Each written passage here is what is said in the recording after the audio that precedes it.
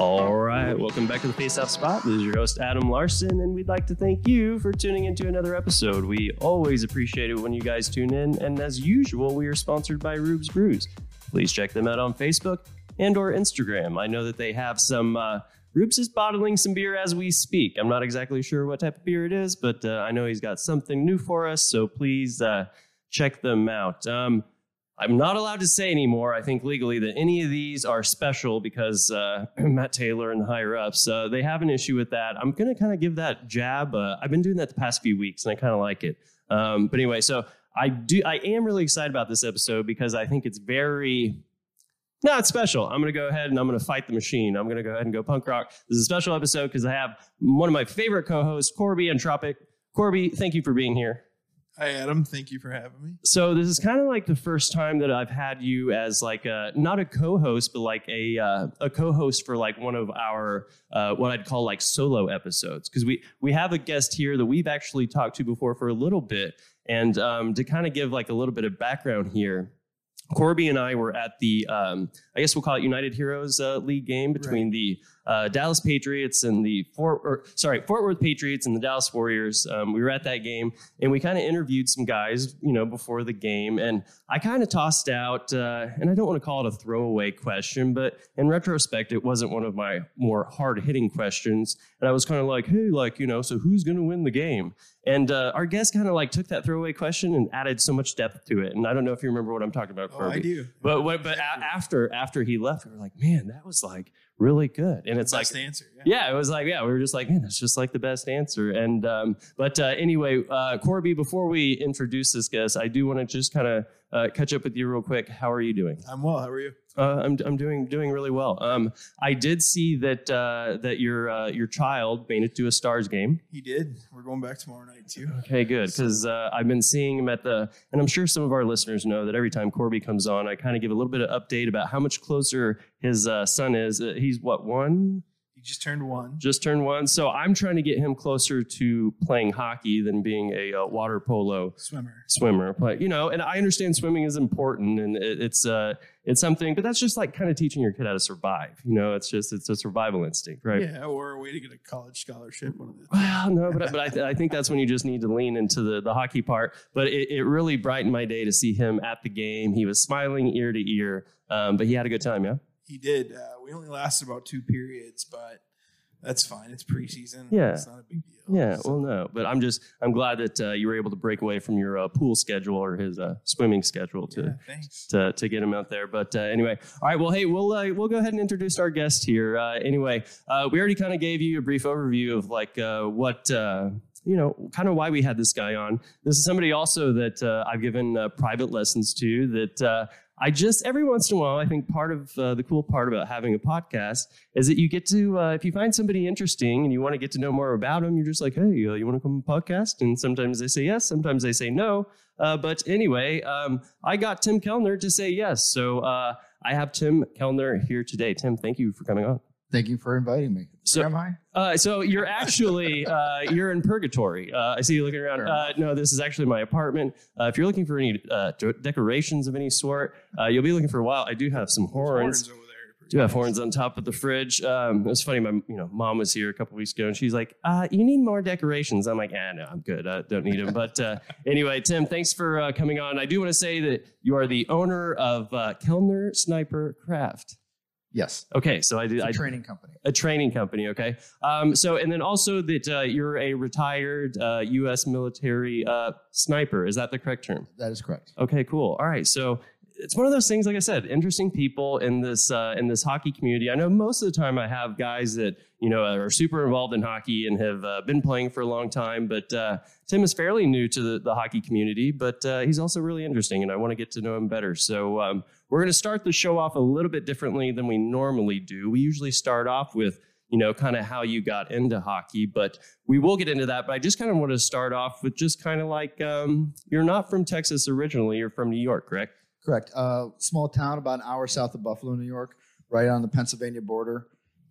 Grew up watching the Steelers play football, but grew up watching the Sabres play hockey. Oh, okay. So, all right. Back when it was Pierre Turgeon, Alexander McGillney. Yeah, they were Pat LaFontaine. So, well, yeah, so I remember Corby and I, one of our first episodes, we were actually talking about how good that team was back in the day. They were that Howard Chuck, like they had so many good players. I used to play them on NHL 94 all the time. They were always just a really good team to play with on NHL 94. But are you still currently a Sabres fan? I am. There's some rough times. There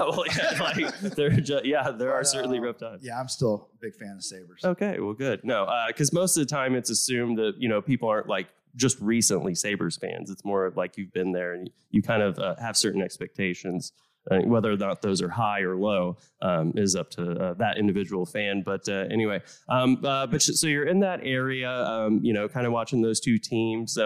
At what point, are you playing sports yet? Are you doing anything at that level, or what are you into as a youth? The school I went to was way out in the sticks. Like they call them mountains. Once you've been to the Rockies, they're not considered mountains; they're foothills. Yeah. But in New York, the Appalachians are a part of the mountain range.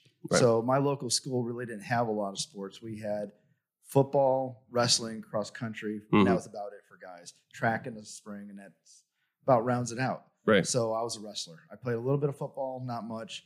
I liked wrestling. Yeah. So if we had hockey, I would have played it, but we just didn't. Yeah. No, and I do think that it's, because I think a lot of the people that listen to the show are from Texas. And I know that because I lived in Woodstock, Vermont for a few years before moving here. But I was very surprised about how beautiful New York State was. And we were kind of talking about like those rolling foothills, like they kind of travel into Vermont a little bit. So anytime we would kind of go hiking, you could kind of see like rolling hills for like miles and miles and miles. And there's a certain amount of like peace to that. And I think at some point, I mean, I guess it's not going to happen anytime too soon, but I feel like when I retire, I want to end up in a place kind of like that. Because I kind of just miss being able to look out into like the void, or just not see anything that's been built by man for miles and miles and miles. It's relaxing until it snows. Oh, yeah. Well, yeah. But it was kind of nice, like part of it, and it would take a lot for it to get to this point. But one thing I really enjoyed about living up in Vermont, though, is like sometimes it would just snow so much that everybody's like, nope, everything's shut down. You just go and kind of, but it also caused you, or, it made you be more sustainable. So people could live without electricity, for days and days and days. Everybody had, wood already cut. That was the big thing. If you didn't have wood cut, then you were going to be in trouble. You could still cook. A lot of those houses and things were actually heated by, wood stoves anyway. So it's like I really enjoyed, because everything's a little bit modern these days, but I enjoyed just being able to be self-sustainable. So I always thought that was a lot of fun. But anyway, so when you're wrestling here, at a certain point, like, are you getting better? Are you wrestling in high school? And did you just decide to try and take it, far, or at a certain point did you? No, it was a high school sport. I really wasn't that good. I tried, but I worked with my dad, so I was actually a lumberjack growing up. Oh, okay. When I got done with wrestling practice, I would get home, go out in the woods, and be help cutting down trees, like scaling up a tree with a chainsaw and cutting the tops off. Get down, we'd log out the bottom halves and chop up the top into firewood. So I get done work like midnight. Yeah. Sleep a little bit, go to school, sleep through half my classes, go to wrestling practice, go back to work. So it was just a constant cycle of work. Yeah. I really didn't get that great at wrestling. I think it's because you're too busy being a lumberjack. I feel like when I was playing. I was a small guy back then. I was like 112 pounds. Oh, really? So I wrestled 105, 112, 119. Yeah. I just fluctuate between there. Yeah. Well, I kind of want to shift over into lumberjacking real quick, if you don't mind, because I don't, I don't think I've ever met a real lumberjack before. But so did you say this was something that your father got you into, or how did you? Okay. So he was a lumberjack, and he was teaching you the trade. So at what point is he like, hey, Tim, get up on this tree? And at what point are you like really starting to really do it? I'm climbing the trees? Yeah. That was right around 14, 15, but that didn't last long. I am terrified of heights. Oh, well, that was going to be my next question. I'm like... I'm absolutely terrified of heights. Yeah. Well, I was in the military. I was jumping out of planes and rappelling from stuff. Yeah. And I was still terrified of heights. Yeah. Just push through it. Yeah. But Well, yeah, because I was about to say you wouldn't find me up on that tree. I was not a fan. Yeah, I was not a fan. Well, I can remember, when I was in Vermont working at the rink, the lights were like really, really high up in the arena. So we always needed, we called it like a boom lift or whatever. But it's just like kind of like a little cage or a little cart. It kind of puts you, feet in the air. But that was like the most stressful because I always had to do it a few times a year, and it was always just the most stressful for me. And they say that you just get used to it, but I never got used to it. Yeah, I think that like everything in my body was just like, Corby, you afraid of heights? No, I'm not. No, look at you, tough guy. No, I'm not. I'm not afraid of heights. That's one thing I'm not afraid of. So. Well, yeah, a little claustrophobic every once in a while, but not. Yeah, not really. It's not that bad in the summer because your spikes dig in, but in the wintertime when everything's cold, everything hurts, and you're trying to dig in, and like something slips, and you bang your hand off at your elbow, your face. Yeah, you're like, no, this sucks. Yeah. So at what point do you? Because I'm assuming you graduate high school.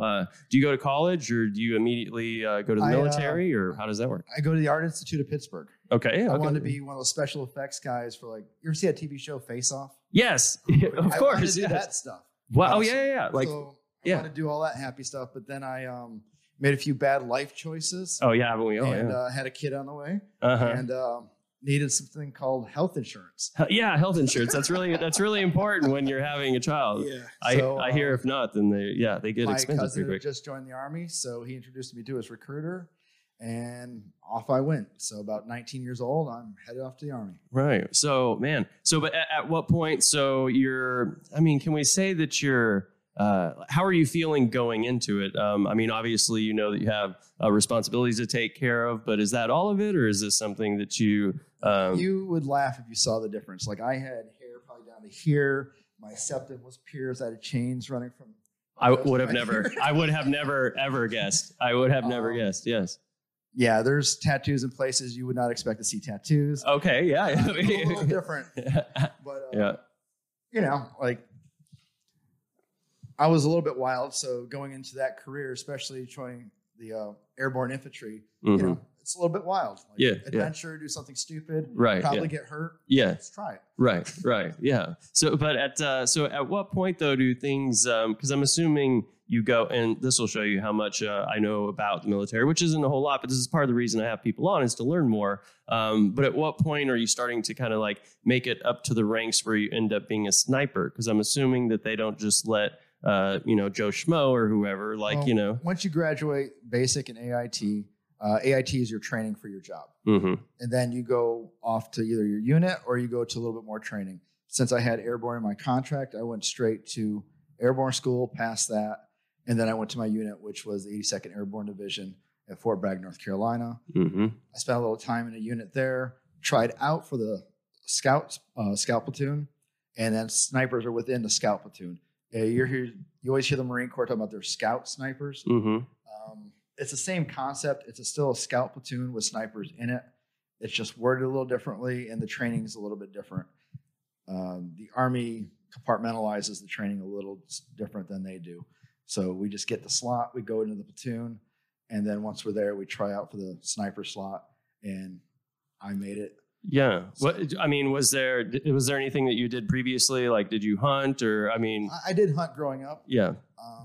I really wasn't that great with a rifle because in New York, you couldn't hunt with a rifle. Oh, I didn't know that. You had to use shotgun for deer.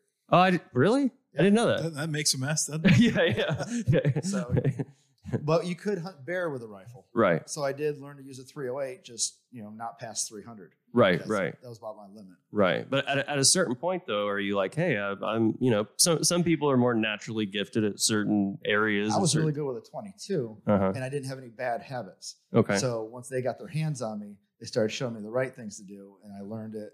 And then once I passed sniper school, yeah, which wasn't the greatest moment in my life. So this is not my favorite story. I went there in October timeframe and Halloween timeframe. Yeah. Back then, they used to lay you out. Day one, you got a class on ghillie suits. That's those things that make us look like a bush. Yep. Day 3, they lay you out. And if you have any flaws, they hit you with fluorescent orange spray paint on those flaws. And you got to fix it by the next day. Uh-huh. Well, the guys before me were all jacked up. Like their stuff was hot garbage. And by the time they got to me, which I'm not going to lie, my stuff was hot garbage too, because you only have at night, for like the few hours you should be sleeping, be working on this thing. So they just doused me in fluorescent orange spray paint all the way across my back. And when I stood up, they're like, hey, look, it's the Great Pumpkin, Charlie Brown. So the rest of the time I'm in sniper school, my nickname was Pumpkin. Oh, there you're Pumpkin? Like, oh.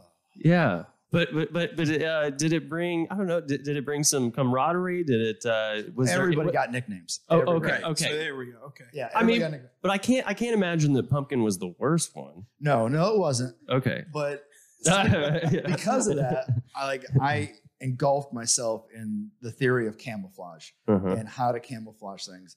And I had my ghillie suit fixed by the next day. And I may have taken some shady routes, like found some other units, wash machine and dryer and some spray paint and some things I shouldn't have done. But you know, right, yeah. Sorry, your clothes itch. Yeah. I'm gonna win. Yeah. But the stuff we tie on, that stuff makes you itch real bad. Oh, so when I stuck it in someone else's washer, whenever they put their clothes in there, that stuff's embedded in their clothes. Oh, yeah. Okay. Wow. Kind of a jerk move, but I was young. Well, yeah. No. Hey. Well, you know, they named you Pumpkin. No, but so that's really cool. One of the things I'm kind of interested in, because when you're talking about, I don't know if you just called it your routes, but when you're doing those, I mean, are you crawling the whole time, or is that? Nope. You do what is necessary for that environment. So if I get dropped off here, obviously you want a deception plan. You get dropped off where nobody can tell you got dropped off. And then you do, whatever route, whether it be a button hook, fish hook, depending on what it is to, if somebody is watching you, they think you went this way when really you're coming back around this way. Right. And then if it's, thin trees, you move not all the way down to low ground, not all the way in the high ground. You pick an area that you're not silhouetted on, but you're not breaking brush. You start disturbing wildlife, everybody knows you're there. Right. Birds are flying out, everybody knows you're there. Right. So you got to pick a place that you can move freely, but it still covers you enough. And by cover, that means something that will protect you and then conceals you, makes you hidden. Right. Yeah. Yeah. So you just got to find a place that you can move through there with enough speed to achieve you getting to where you need to be in the right amount of time. So when you said that you were getting really good about camouflage. After they got me orange. Yeah. After that, I was all about learning camouflage theory. And what that really is you're not tricking the eye. Yeah. The human eye sees what the human eye sees. You're tricking the mind. So you're creating a pattern that breaks up a pattern in order to deceive the mind, which is weird. I know. I was about to say that. Awesome. I know. I'm like, all right, I'm really imagining all. So when you this, see these pretty painted guns or these camouflage shirts, yeah, like black multicam or multicam, they're okay. They're just a base. You're supposed to add stuff to it. Right. Because you need to break up that pattern. Any formal pattern like Cryptech or something like that starts to stand out. Yeah. Like you put it out there in the woods, I'll see Cryptech because it stands out. Right. It's an actual pattern. Right. Oh man, I never really even thought about that before.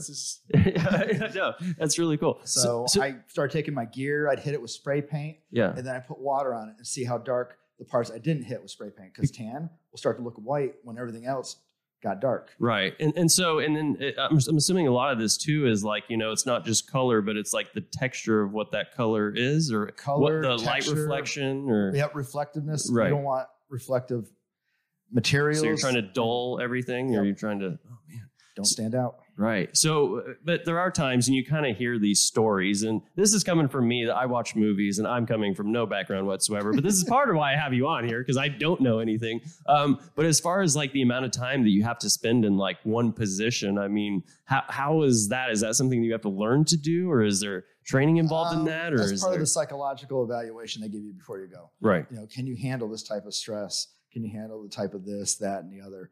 And it's something they evaluate you in when you go through the trials. So they'll have a selection process, and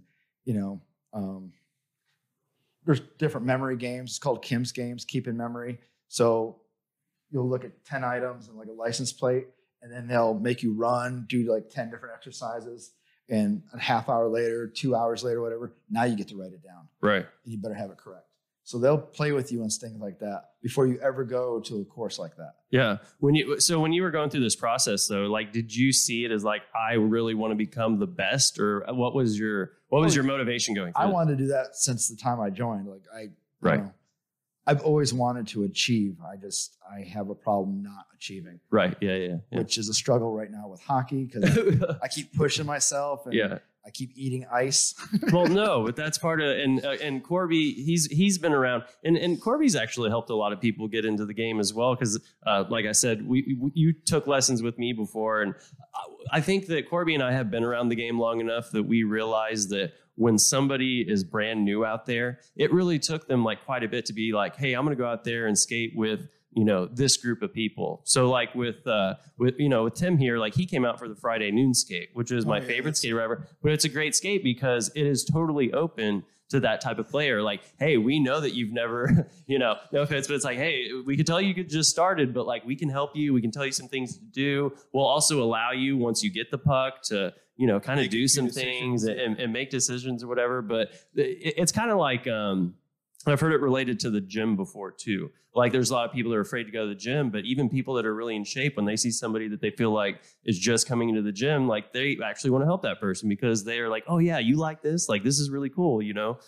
So like, hopefully you feel like not just me, but hopefully the community has been really open to, just you trying something new. It's something that's not easy to do right away. Oh yeah, definitely. Like the first time you ever met me was my second time on ice ever. Yeah. And I'm sure it was obvious. Like I'm climbing over the boards and like trying to not fall down. And I'd make it like 3 steps before I crash out. Mm-hmm. And yeah, people were good about not picking my pocket with the puck. Yep. I maybe made it 5 steps. Well, whatever you want to call it. Mm-hmm. But, and then they would finally take it away. They're like, okay, that's enough. And then they would go off and do their thing. But they were cool about it. They would let me at least play with the puck for a minute. Right. And then go. Yeah. And no, they've been really good. I'm on an upper D team, which I have no business being on, but that's all the Patriots have. Yeah. It's the lowest level. So I'm playing on that and learning constantly. Mm-hmm. I'm on the Warriors E-League, which is almost the same thing as the D-League, honestly. Yeah. They're about the same speed and that's going well. And I actually joined I-League at NITEX. Uh-huh. So I'm trying to learn position and all this stuff. I understand right wing really well. I'm trying to learn defense. We're defensive minded. Right. Oh, yeah. Okay. So you can be a defensive forward. Right. Well, you don't have – I mean, that's a lost art. Yeah. Oh, no. That's what I really do. It definitely is. So in the defensive zone, I am all over my guy. And I just don't have any shooting ability. I can't puck handle yet. And I definitely I can't shoot. Well, but here's the tip, and Corby knows this as well. But the tip to being able to play a lot of hockey and possibly even play like kind of above your skill level is just be like, I play defense. You know what I mean? That's what men's league captains love to hear because there's not enough people that actually play the defensive position and enjoy it. It takes a certain special person. Yeah. In men's league especially. I'm not going to say that for like all of hockey, but men's league especially. Well, the puck's got to go to the front of the net, right? Right. So all that crap that happens behind and in the corners, you can let it happen because they're not going to score from there. So you can take your time, whatever. But as long as you know that puck has to be funneled to the front in order for them to achieve, then then you're good. Just stop it from that. All right. Yeah. Well, and then the other thing too is depending on what position you're in, if you are playing defense, there are times where you have. I feel like you can learn the game a little bit better starting at defense, if that makes sense. Like you're able to see like everything in front of you. You have a few extra seconds too. Mm-hmm. Yeah. So like if you get the puck, like it's in front of you, like what he just said, but you have like an extra 2 seconds to make that pass or whatever play you want to do. I got all about 5 feet of skating backwards, and that's about it. It doesn't. So that's all I really have. But I can see where the puck's going on defense. Mm-hmm. I can usually cut it off. Obviously, upper D, they're way faster than I am, so I have to play position a little bit harder rather than count on speed because they're going to beat me every time. Yeah, but that's how. But it's. I like D. But this is also how you like playing hockey because it's one of those where you go out like you said the second time you're ever on skates I saw you. But then, I've talked to you a couple times since then, but then I talked to you tonight, like, hey, you play any hockey? You're like, yeah, I'm on 3 teams. I'm playing this night, playing that night. It's like, yeah, okay. Like, that's because that's really what I always want for people when I meet them at the beginning. Subbing at the parks. Yeah. Well, and then sometimes like it can just be how those first couple skates go can be dependent off that if that person continues to skate or not. But I always respect people that start a little bit later and are patient enough to like kind of push through it. Because it's not, I feel like when we're younger, like when we're kids, we do have more patience and it's not that big of a deal. And then we get to become adults and then we take ourselves too seriously and falling down's a big deal. It's like, no, falling down is like totally okay. Like you have to do it a lot, actually. Yeah. Just don't get frustrated. Right? Yeah, just don't get frustrated. Like, and we can tell if you're having a good time or a bad time. Right. If it looks like you're having an issue, we can always step up and help out. But pretty much, I guess what Corby's trying to say is if you ever need anything, Corby and I are here for you. Especially if you ever have any questions about gear or any of that, Corby's the guy. He's the guy to go to. Yeah, I've been learning the hard way about gear. Yeah. Well, it's something does not fit right. Well, but it's something that we take for granted, Corby. Like we don't realize that like people. Oh, I know. I've been trying to get you to come over to my house and get new skates. Been so busy. Skate sharpened. I've been so busy. It's like, oh no. I've just been busy. I even tried enticing you with a kid's birthday party. I felt actually really. So I didn't. I don't usually feel bad about breaking my promises to you, but I did say I was going to be there for your kid's birthday, and so I do feel bad because I'm not trying to. It's okay. He'll remember this. Skate sharpening is the one I found out the worst. I just didn't know. So like, what cut do you want? I'm like, I don't know. Whatever. Yeah. And I let the rink cut whatever. Yeah. Yeah. No. Yeah. So that's when you have that's when you need somebody like Corby that can walk you through the process. You know a gunsmith, right? What's that? You know what a gunsmith is, obviously, right? Yeah. I'm like that with skates. Yes. 100%. So Corby's the guy who'll have any answer for you because I feel like I know a lot about gear and there's not that many people that know more than me, but Corby knows more than me. So that's and I have a lot of pride in that stuff. But if I meet somebody that knows more than me, I am not. I'm humble enough to acknowledge it. But Corby's the guy. So if you ever have any questions, I'm sure we'll exchange phone numbers at the end there. We'll get you hooked up with anything you might need here, Tim. But anyway, I do want to get into the hockey here in a little bit. I just kind of want to finish up with your sniper training here. So you are, so at this point do you call it graduating? So you've graduated at this point? Yep. Graduated the course, went back to my unit, ended up leaving that unit, going to a unit in Korea because the Army doesn't ever keep you in one place for very long. They move you around. Very few people stay in one place. What's the purpose of that? Complacency is one of the reasons. Okay. They want you to get different experiences in different places. It's like small town politics. If you stay in one place, corruption sets in. Okay. Yeah. My friends, you covered for each other. Right. They want you to move around, learn different things because different people learn different things in different ways. Right. So you may have learned something completely different over here at this unit. Well, I learned it over here. We meet at this other unit and we share ideas and all of a sudden we make things better. Right. Yeah. So that's another concept of it. So you're getting rid of corruption that way and you're also bringing ideas together and making things better at the same time. Right. So did you enjoy the traveling aspect of that? I mean, there are certain people that enjoy travel more than others. Yes and no. I got stationed in South Korea, right on the DMZ for a year, which wasn't bad. So they're just sorry, but I was kind of interested in this subject for quite a while. But I mean, was it really tense at that point when you were there, or no? A little bit, not too bad. Okay, we had a few moments, but it just wasn't that bad. We were always ready. Like we could call out 3:00 in the morning and go to a guard post. We're like, come on, man, it's -30. Man. Yeah. I should be sleeping, and this sucks. But I mean, for the DMZ, for the people that don't know, though, but it's essentially like it's a building that is essentially half North Korea and half South Korea. It's the line. That's the actual meeting building, but the whole rest of it is a fence. Actually, it's two fences, one on each side with landmines in the middle. Oh, so you're actually. Oh, so you're okay. So you're out in. Right? Yeah, I was about 3 miles south of that, where I could see the fence, and I could see into North Korea, that big flag they had. It was the size of a football field, made of Kevlar, flapping. They had Propaganda City over there, where it's a whole fake city with loudspeakers and fake people in the windows and stuff. Yeah. That they made fun of. What's that movie with the Franco guy? The interview. The interview. Yeah. They made fun of that city in the interview. I was like, I know that place. I've seen it. Is it obvious? Like, is it obvious how fake it is, or do you just have to kind of like? I mean, the flag is obvious. Well, yeah. But you know about it. Soldier of Fortune magazine, which is kind of a douchey magazine, but they put out $1 million reward for anybody who can get like a 1 foot by 1 foot square of it. Yeah. So that was a big deal up there. We had it hung up on the wall. Yeah. But I don't know. North Korea has always really interested me because it's like unlike any other place, or at least from what I've read in the world. But I just can't. I just can't imagine being so close to it at any point. Like, I don't know. I can't see almost not trying to escape that place. Like people try escaping all the time. And I understand, because if they do, then sometimes their families are negatively They would impacted. get shot by their own North Korean soldiers, or they would die either in the mountains or in the water. Yeah. But it's almost just worth it at this point. And then if they get caught, they're having to go back to these camps and, labor camps. And so it's just, it's one of those where it's like, how is it still up and running? How is this sustainable with not, exporting or importing anything? Like, how, you don't think that it continue to go, but man, that's crazy.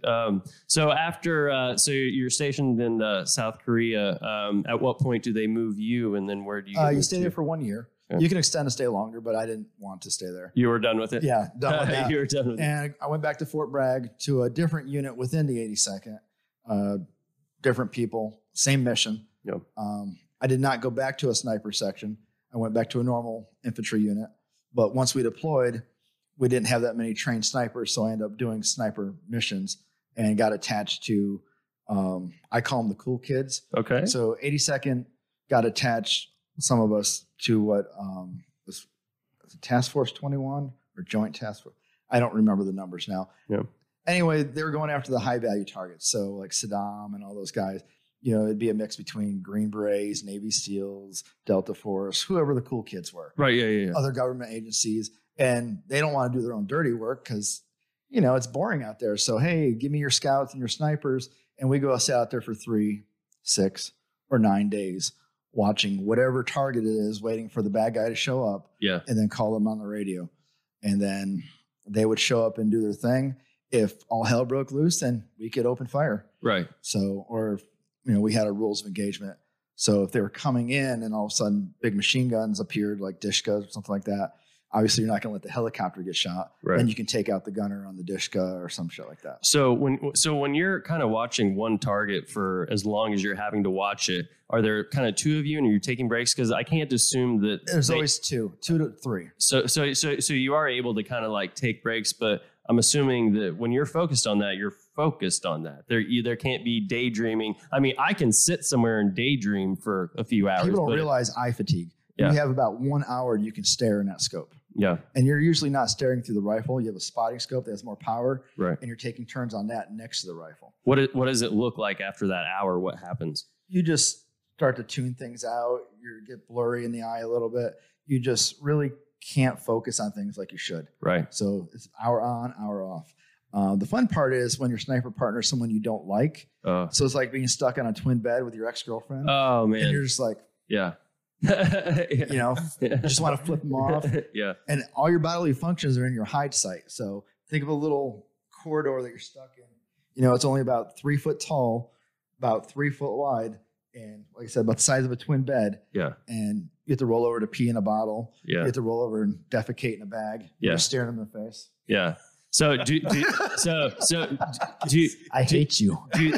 Do they care? Do they care if you get along with these guys at all, or is that not? You're supposed to, but you can't control everything. Right.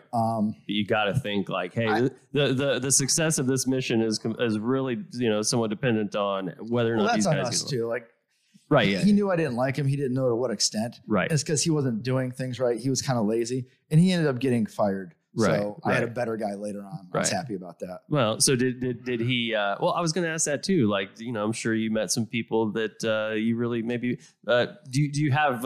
Would you call them friends? Like, do you still talk to these people? Yeah. Yeah. Some of them I do. You talk about being close with somebody. Yeah. I really liked lurking for the cool guys because you get done with the mission. Like, you don't want to go back to your unit and eat MREs and maybe some like half cooked. Oh, yeah. You go back to where the Green Berets are staying and you're like, hey, man, you want a steak and a Heineken? Yes.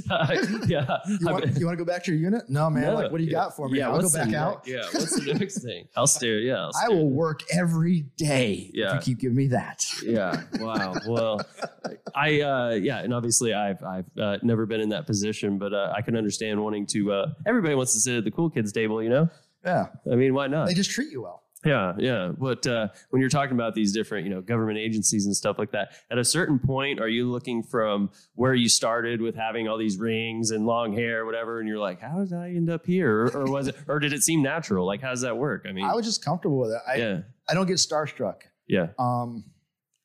not to jump too far ahead, but now that I'm retired, I do a lot of like bodyguard, private security stuff. I'm also a private investigator, and I have my training company. Right. I just can't sit still. I have to do stuff. Right. Yeah. So like when I'm guarding people that like may own sports teams and stuff like that, they have big names, or if I'm guarding political figures, I just don't get starstruck. Right. It's the same as anybody. Right. I just don't give a shit. So do you feel like you didn't really change that much? You just kind of became more responsible and got a little bit older? Is that kind of the thing? Like, did you? I definitely matured. I just can't tell you how. I just don't know. Right. Well, it's something that just kind of like naturally happens, you know? I just enjoyed the job. Yeah. Well, I mean, because you're finding something, and I hope that we can all say this now. I think that we can, but when you do something that you actually enjoy and are passionate about, it does make your life easier.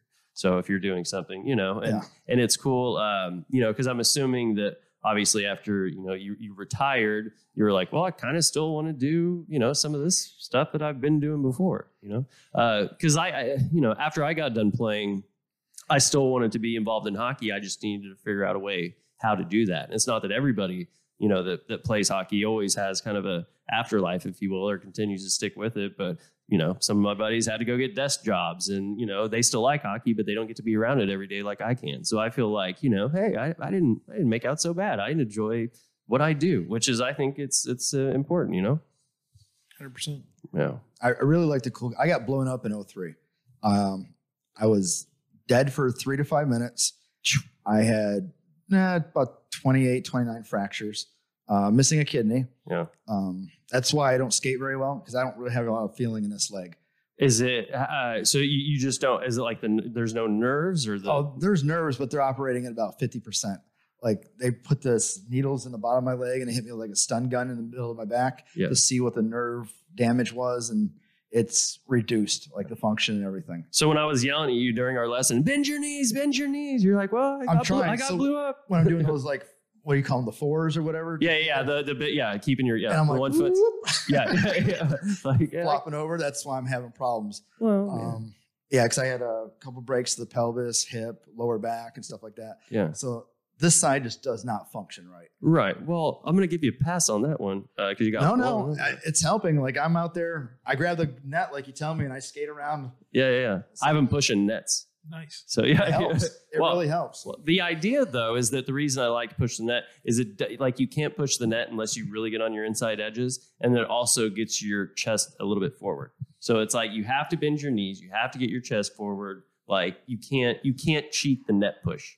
Like you have to almost skate you at least have to bend your knees. Are you walking the lines yet?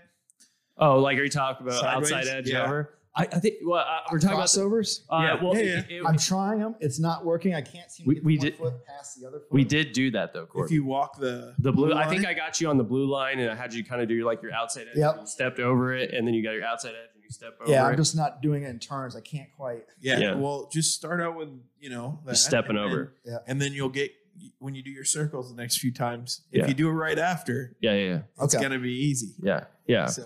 No, we'll get you there. But as long as you're getting on the ice more, do you feel like your body is like adapting to it though, or is it? I mean, because anything you continue to do, you're going to get better at, and it's going to get a little bit easier. But do you feel like even with that injury that you're kind of because I like to call it muscle memory, but at the end of the day, if there's I've always maintained a lot of leg strength, so I didn't really get smoked physically from doing the stuff. Like obviously, there's some other parts that like, hey, what is this? But my legs were fine. Right. It's all the back and like other parts that I haven't used in that way that's like screaming at me. Well, and to be honest with you, and Corby, I think you can probably agree with me here, but there's just certain muscles that you use playing hockey that you don't use even if like you run or like do other, like there's these, I don't know if you call them stabilizer muscles or whatnot, but there's just smaller muscles that really don't get used very often unless you're skating or playing. Right. Yeah. So, and it's mainly lower back. Your core. Well, and to be honest with you, it's why a lot of people have trouble learning to skate because those muscles, they think that muscle being sore while they're doing it is like them doing something wrong or like they don't understand. It's like, because if you're to tell somebody like to even do like a wall sit for a minute, they're like, this is hard. It's like, yeah, you have to almost be like this for the entire time you skate. You have to have your knees bent. It has to be. You have to be in that position. So it's so funny because like I feel like as soon as it clicks for people that start skating, that like, oh, like I really do have to bend my knees. When I bend my knees, everything gets better and everything gets easier, you know? Yeah.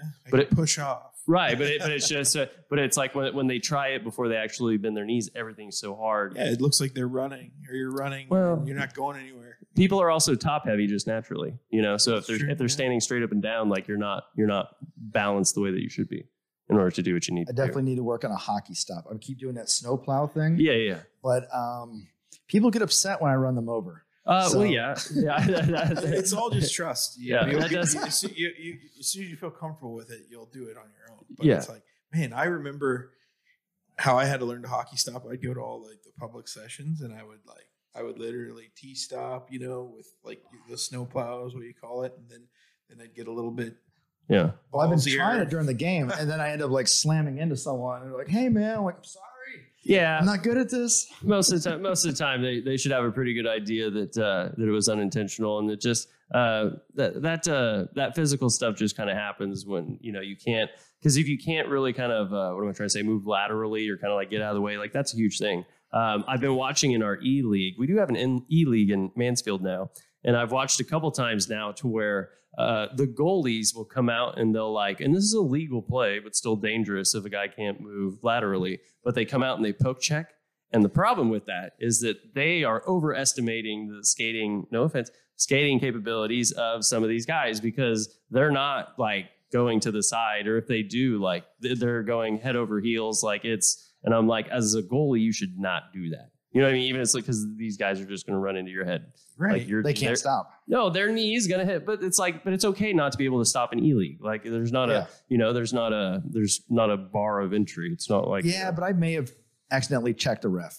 Checked a ref. I think that's like a real crime. I think that's a like real crime. I don't even think that's a penalty. I think it's like a real, like you got to go to jail. I think it's like a jail crime. Yeah. They don't like that. Yeah. They'll remember you too. Felony. So he did the next game. Yeah, there might be somebody looking for you, Tim. I feel like that's like a felony or something. I feel like we'll have to edit this out. I feel like we're not trying to, get you in any legal trouble here. But so I kind of want to get into how you, and this is how the show usually starts, but I kind of want to get into how you actually got interested in playing the sport. Like, did you just see it on TV? Or always wanted to play. You just always wanted to play? Always wanted to play. Grew up listening to Sabres on the radio when I was out there splitting firewood or cutting down trees. Obviously over a chainsaw I can't hear it, but when I'm actually doing the firewood aspect of it, I'm out there with an axe splitting wood. I can listen to the Sabres on the radio. Yeah. So that's what I would do. I'd listen to Rick Jeanneret sitting there with La La La Fontaine, and I'm out there splitting wood. I'm like, man, I want to play hockey. Yeah, and it just sounds awesome. And I'd see the games occasionally on TV. I'm not gonna lie, I loved watching Scott Stevens lay people the fuck out. Oh yeah, that was if you were. Everyone did it unless you're a Flyer fan. Unless your name's Lindros. Yeah. No, but there was. It's funny. I was on social media the other day, and social media knows what I'm into, because it's always like, oh, hockey clips. And I'm like, yeah, I know. But there was one. It was like top 10 Scott Stevens hits. And I'm like, we'll see. Because I could think off the top of my head like 3 or 4 that were like really good. But I'm like, 10? 10. He has 10 like good ones. Korea was one of them. Yeah. A couple Lindros, Lane Cow. I think he had Lindros twice, possibly. Yeah. The Korea one was really bad. I can't remember some of the other ones, but it was just like, it was a solid 10. And each one of them, like, if it happened today. He was always smashing people, though. But he was a smart player. Like, a lot of people think that, like, he was super strong, don't get me wrong, but it was just that he had the IQ and ability to read plays and line guys up. Like if he hits those guys different, then he gets hurt. Oh, yeah, no, for sure. Like, smart player. Yeah, well, yeah, no. And he was scoring. Yeah. People forget about that aspect of him. He was taking slap shots. I don't want to go into the whole Mike Weber thing, but it's comparable to Mike Weber. Those slap shots just flying in there. Yeah. But Buffalo did have a lot of. I've always been a big Mogilny fan, and Pat LaFontaine. But the Sabres have had some good players. I like Mike Pekka. I like Jack Eichel, but I don't think he'll play for the Sabres again. But do you have any thoughts on that? Because I know that's a hot topic right now. I know Corby probably does, but they're not allowing him to get the surgery that he wants. Because it's experimental surgery. But I'm not. I still feel like he should be able to. I don't know. It's a very complicated, sticky situation. I I don't know how that stuff works with lawyers. I try to stay away from anything that has to do with lawyers. Oh yeah, no, same. So I never saw him as a captain. Yeah.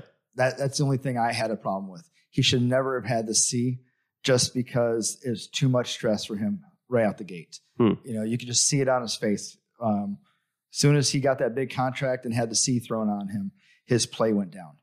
It really did. Corby, what's your thoughts? Well, I'm pro player on this one. I think if the player doesn't want to get a shot, or if the player wants to, this is his career, right? I get it. If the team paid you the money, and they think, but if the player is going to assume all responsibility here, and I'm sure, and I know all these teams have insurance policies on these contracts, and everything. So I think if the player really wants that surgery, he should be able to opt out or just opt in, whatever. But, and then anything that happens, you know, or for the most part, like there should be a way for both things to happen. Correct. Like, yeah, I mean, if the Sabres are worried about getting, you know, if he might not ever play again or whatever, like they'll be compensated for it. Yeah. But like every day this goes on, I think his trade value goes lower and lower and lower because of the fact that none of these teams that are gearing up right now, none of these teams are going to give up assets that can play right now for this player who's not going to be at least playing for 3 to 6 months. Yeah. So maybe they should have did this. Well, and wasn't there a thing where Tarasenko, his medical records were, I guess, made available to like all the teams because of something like he was able shoulder surgery. Right. So he was able to do it. So like that's kind of one of the things that a lot of NHL teams are sitting around wondering. It's like, well, we don't really know. Well, like he got a new agent. Eichel got a new agent. Yeah, so things are actually going a lot better now. I don't know anything about his old agent, but communications is a lot better with the Sabres now that he has a new agent. Yeah. So I don't know if it was just that guy's a dick and the communication was bad. I know a lot of Sabres fans are just bitter because, you know, we went out and got Taylor Hall and the guy was a slug. Yeah. Because he didn't want to be there. Yeah. I don't understand that because you're still getting paid to be there for the year. Like, at least put up numbers. Yeah. If you like it or not. Well, I think the whole Ralph Kruger thing, he loved Ralph Kruger. He did. And he wanted to play. He loved him in Edmonton. And when he came over, he was like, all right, let's do it. And then shit just didn't go right. Sorry. No, you're good. It literally didn't go right anywhere. But you could see him not skating hard. Yeah, after about 2 months in, he was just like, even if he just skated for selfish reasons, I'd be okay for that. But just go play, man. That's what's wrong, I think, with Taylor Hall, in my opinion, is he is a very one-dimensional player. He's a fast up-the-wall winger where you don't need that anymore. You can't. There's no more at Mogilny's. Oh, we did last season. We did. Or you know what I mean, though, right? Like there's no like Pavel Bure anymore. Like, you know, you got Panarin. He's not streaking in. He's pulling up. Right. I think Taylor Hall is so fast. Yeah. He's just got. Yeah. But I do think a lot more players are like you said, pulling up. Like it's just, you know what I mean? It's the smart play now. Defensemen are getting better at gaps, and all the defensemen are really fast. Yeah. And they can keep up with you forwards or backwards. Yeah. So the whole dump and chase, I think, is done. Yeah. But well, okay. I think a lot of it is too just the athleticism and speed of the defenseman has totally changed that. So now you have you're not going to be able to beat those guys like you used to, because I feel like you almost had those bigger defensemen. You sacrifice speed, but now like if you're sacrificing speed, then those guys just get burnt. Right. Because they stand out way more now. Well, like Blackhawks changed that about 10 years ago with guys like Seabrook and all that stuff. Yeah. Well, I mean, but I don't know.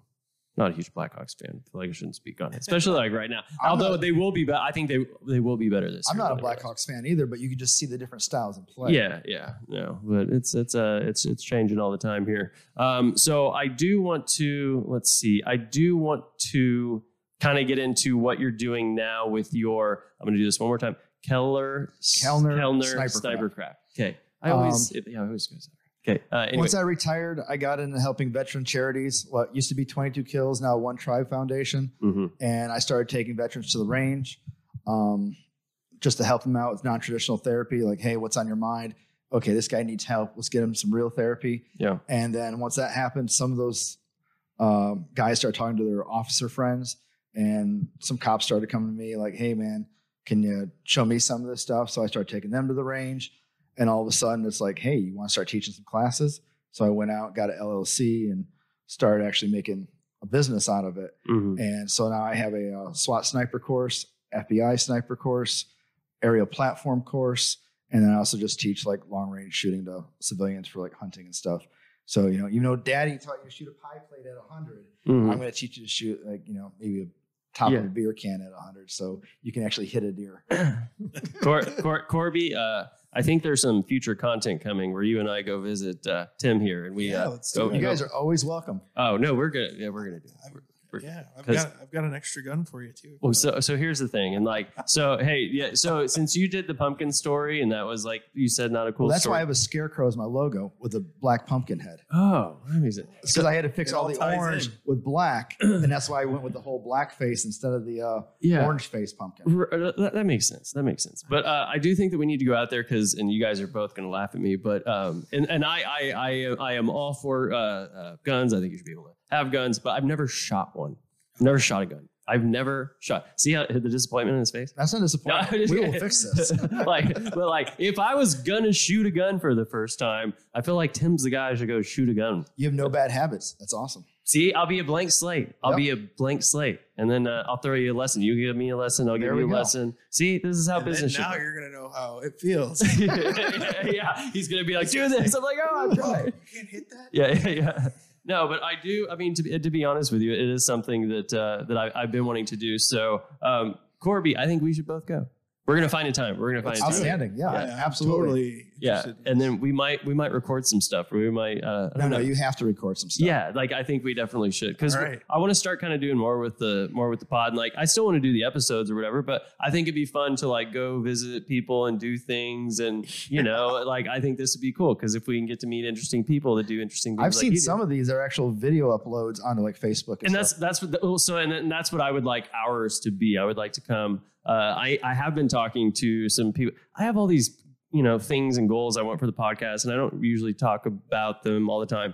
But I want to start getting Hockey guy has goals. Yeah, goals, aspirations. I have things I'm wanting to do. But no, I want to bring video into this. I don't think we necessarily need it right away, just for the normal podcasts that we do. But I do want to do some on-site stuff, like I said, where we go visit you and do, shooting with you, but, we tape it, just, fun things, just and then fun we can things. do one on the ice. And then we do one on the ice. We switch it around. We'll see how bad you embarrass us out there. And then we'll try depending on how nice you are. And then but I guarantee it'll be nothing but love and camaraderie and all those things. We have to do one from a helicopter. Oh man, Corby. I never. No, you don't have a fear of heights. I'm the one that has a fear of heights. So if we do it from a helicopter, you got to come. You're with strapped in. You're good. Okay. Yeah. Hey, and to be honest with you, I trust Tim. To be honest with you, it's one of those things. If I'm gonna do these things, I want to do it with somebody that knows what they're doing, and Tim seems like the guy. So we will definitely meet up and make this happen because I'm already excited and I'm already trying to plan things. Because I also think a lot of people would just want to make fun of me for how I shoot a gun because I guarantee you won't be really good at the start. But that's just why we push through and we have patience and we try and get better at things, and that's why you started playing hockey. So that's why we do a little bit of everything here. So we are getting closer to the end here, and we always kind of end the show the same way.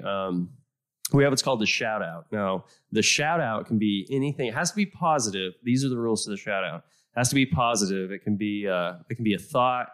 It could be people. It could be your family. Some people do family shout outs.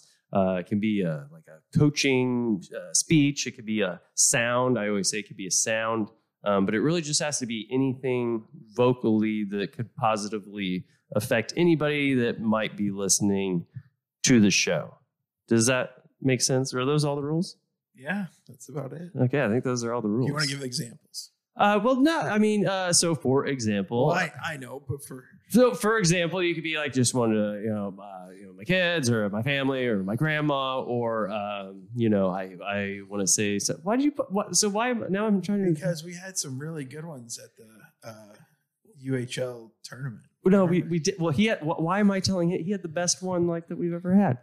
Exactly. So it's your turn. But yours, I've done about 4 or 5. No, he's done 4 or 5. I do one every single time. But no, yours could be anything that a thought. I like to go with thoughts, just a positive thought, something that you think about the world that you think is good.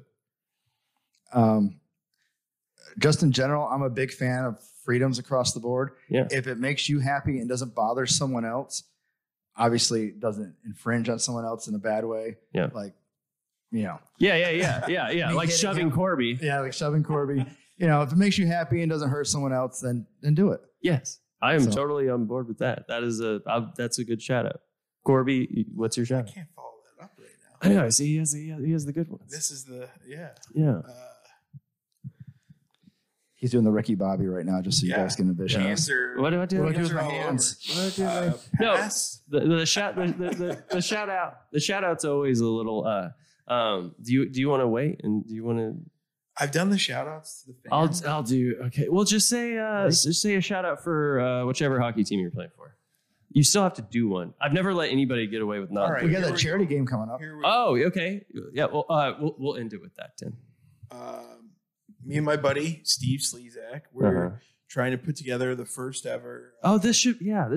Minor. I mean, hockey game use expo, whether it's jerseys or it's gonna be awesome. Game use sticks or helmets or whatever used by Stars, Blackhawks, whoever. Ooh. We're doing this first annual show here in April. So shout out to Steve and our buddy Rob and Matt Taylor for helping out. Hopefully, this will be the start of an annual show. But shout out to everyone helping put that show on. Well, I'm excited about it, Corby. I'm really excited. Expo. Well, it's funny. Matt Taylor, he called me, and that's how you know things are getting serious when Matt calls you. But he called me and he goes, he's like, "Hey, Corby's, he's doing this thing." And I go, "Yeah, I saw that he's doing the thing." He's like, "Yeah, you want to do something for it? You want to do the pod?" And I'm like, "Yeah, I could be totally down to do it, but Corby just has to reach out, and if he just wanted, then we don't have to do it." But I was thinking, maybe you might want to throw us a little invite, 100%. But let's get closer. It's not till April. No, but we need to start planning now. So he was the one that brought it to my attention. I wasn't going to bother you yet. He's already I'm still waiting for you to come over and get some skates. I know. We'll make it happen. But hey, Tim did say they do have a charity game coming up, and I'm assuming he's typing on his phone. I'm trying to find it. It's the Patriots versus one of the. The Plano. The Plano. It's at Plano Star Center. I think it's the 24th, October 24th. I believe it's the fire. I looked at it like today. Yeah, now I can't find it. So just look under Coloche. It'll be on his, right? Or Russ Lusk. Yeah. Well, hey, hold on. Let's see. Actually, hey, I'm going to do my shout out and you guys look it up. Okay. And then I don't know how to read. Yeah. Well, we're not between the three of us. I think we should be able to figure this out. But anyway, so my shout out is going to be for, so I know that I always say that I'm trying to make things positive, and this is still positive, but I just think thoughts should go out. We are recording this on Wednesday, October 6th. There was the school shooting today at Mansfield Independent School District, which, obviously I'm a resident of Mansfield, and I'm not really going to go into any thoughts or anything I have on this. I just kind of wanted to say that for anybody that was affected with that, I am wishing all the best. It was really kind of tense though, because I knew that there was a good likelihood that I had, some players on my high school team that probably attended that school, which I did. But they are safe. But it was just really kind of like a stressful day, because when you don't really know, you just get kind of worried. And then once you find out that they're okay, you breathe a sigh of relief. But anyway, it was a stressful day just because I didn't know if my kids were okay. But they are okay. But if you were negatively affected by it, thoughts are with you. And just a bad deal all around. Did you guys figure it out? Nope, I didn't find it. Between the two of you guys. And we'll put up a link. It was on the link under the. I've seen it 3 or 4 times. We'll try and put it in the description whenever we do the description for the episode. We will put it on there because I did mean to get to that because I saw it today and I thought that there was a good chance that we'd be able to bring that up. But anyway, Corby, Tim, you guys good? Yep. When are you going to have Michael Carnell on here? Who is that? He plays on the Warriors. He's been a guard he did security at the Stars. We call it American Airlines Center for a long time. Okay. He's a big part of this hockey community. Well, you would know him. He's the one fighting cancer right now. You always see all the benefit stuff for. Well, just if you want to reach out. That's a different one, I think. Oh no, this is the Warriors Barracudas game. So that's thank you, Corey. Well, no, Tim, just get me in contact with him and we'll make it happen. Okay. Yeah, sounds good. All right, well, hey, to everybody listening, I'm going to go ahead and do the Matt Taylor list real quick. You can check us out on faceoffspotpodcast.com. I'll say that one more time. faceoffspotpodcast.com. You can check us out on iTunes, Spotify.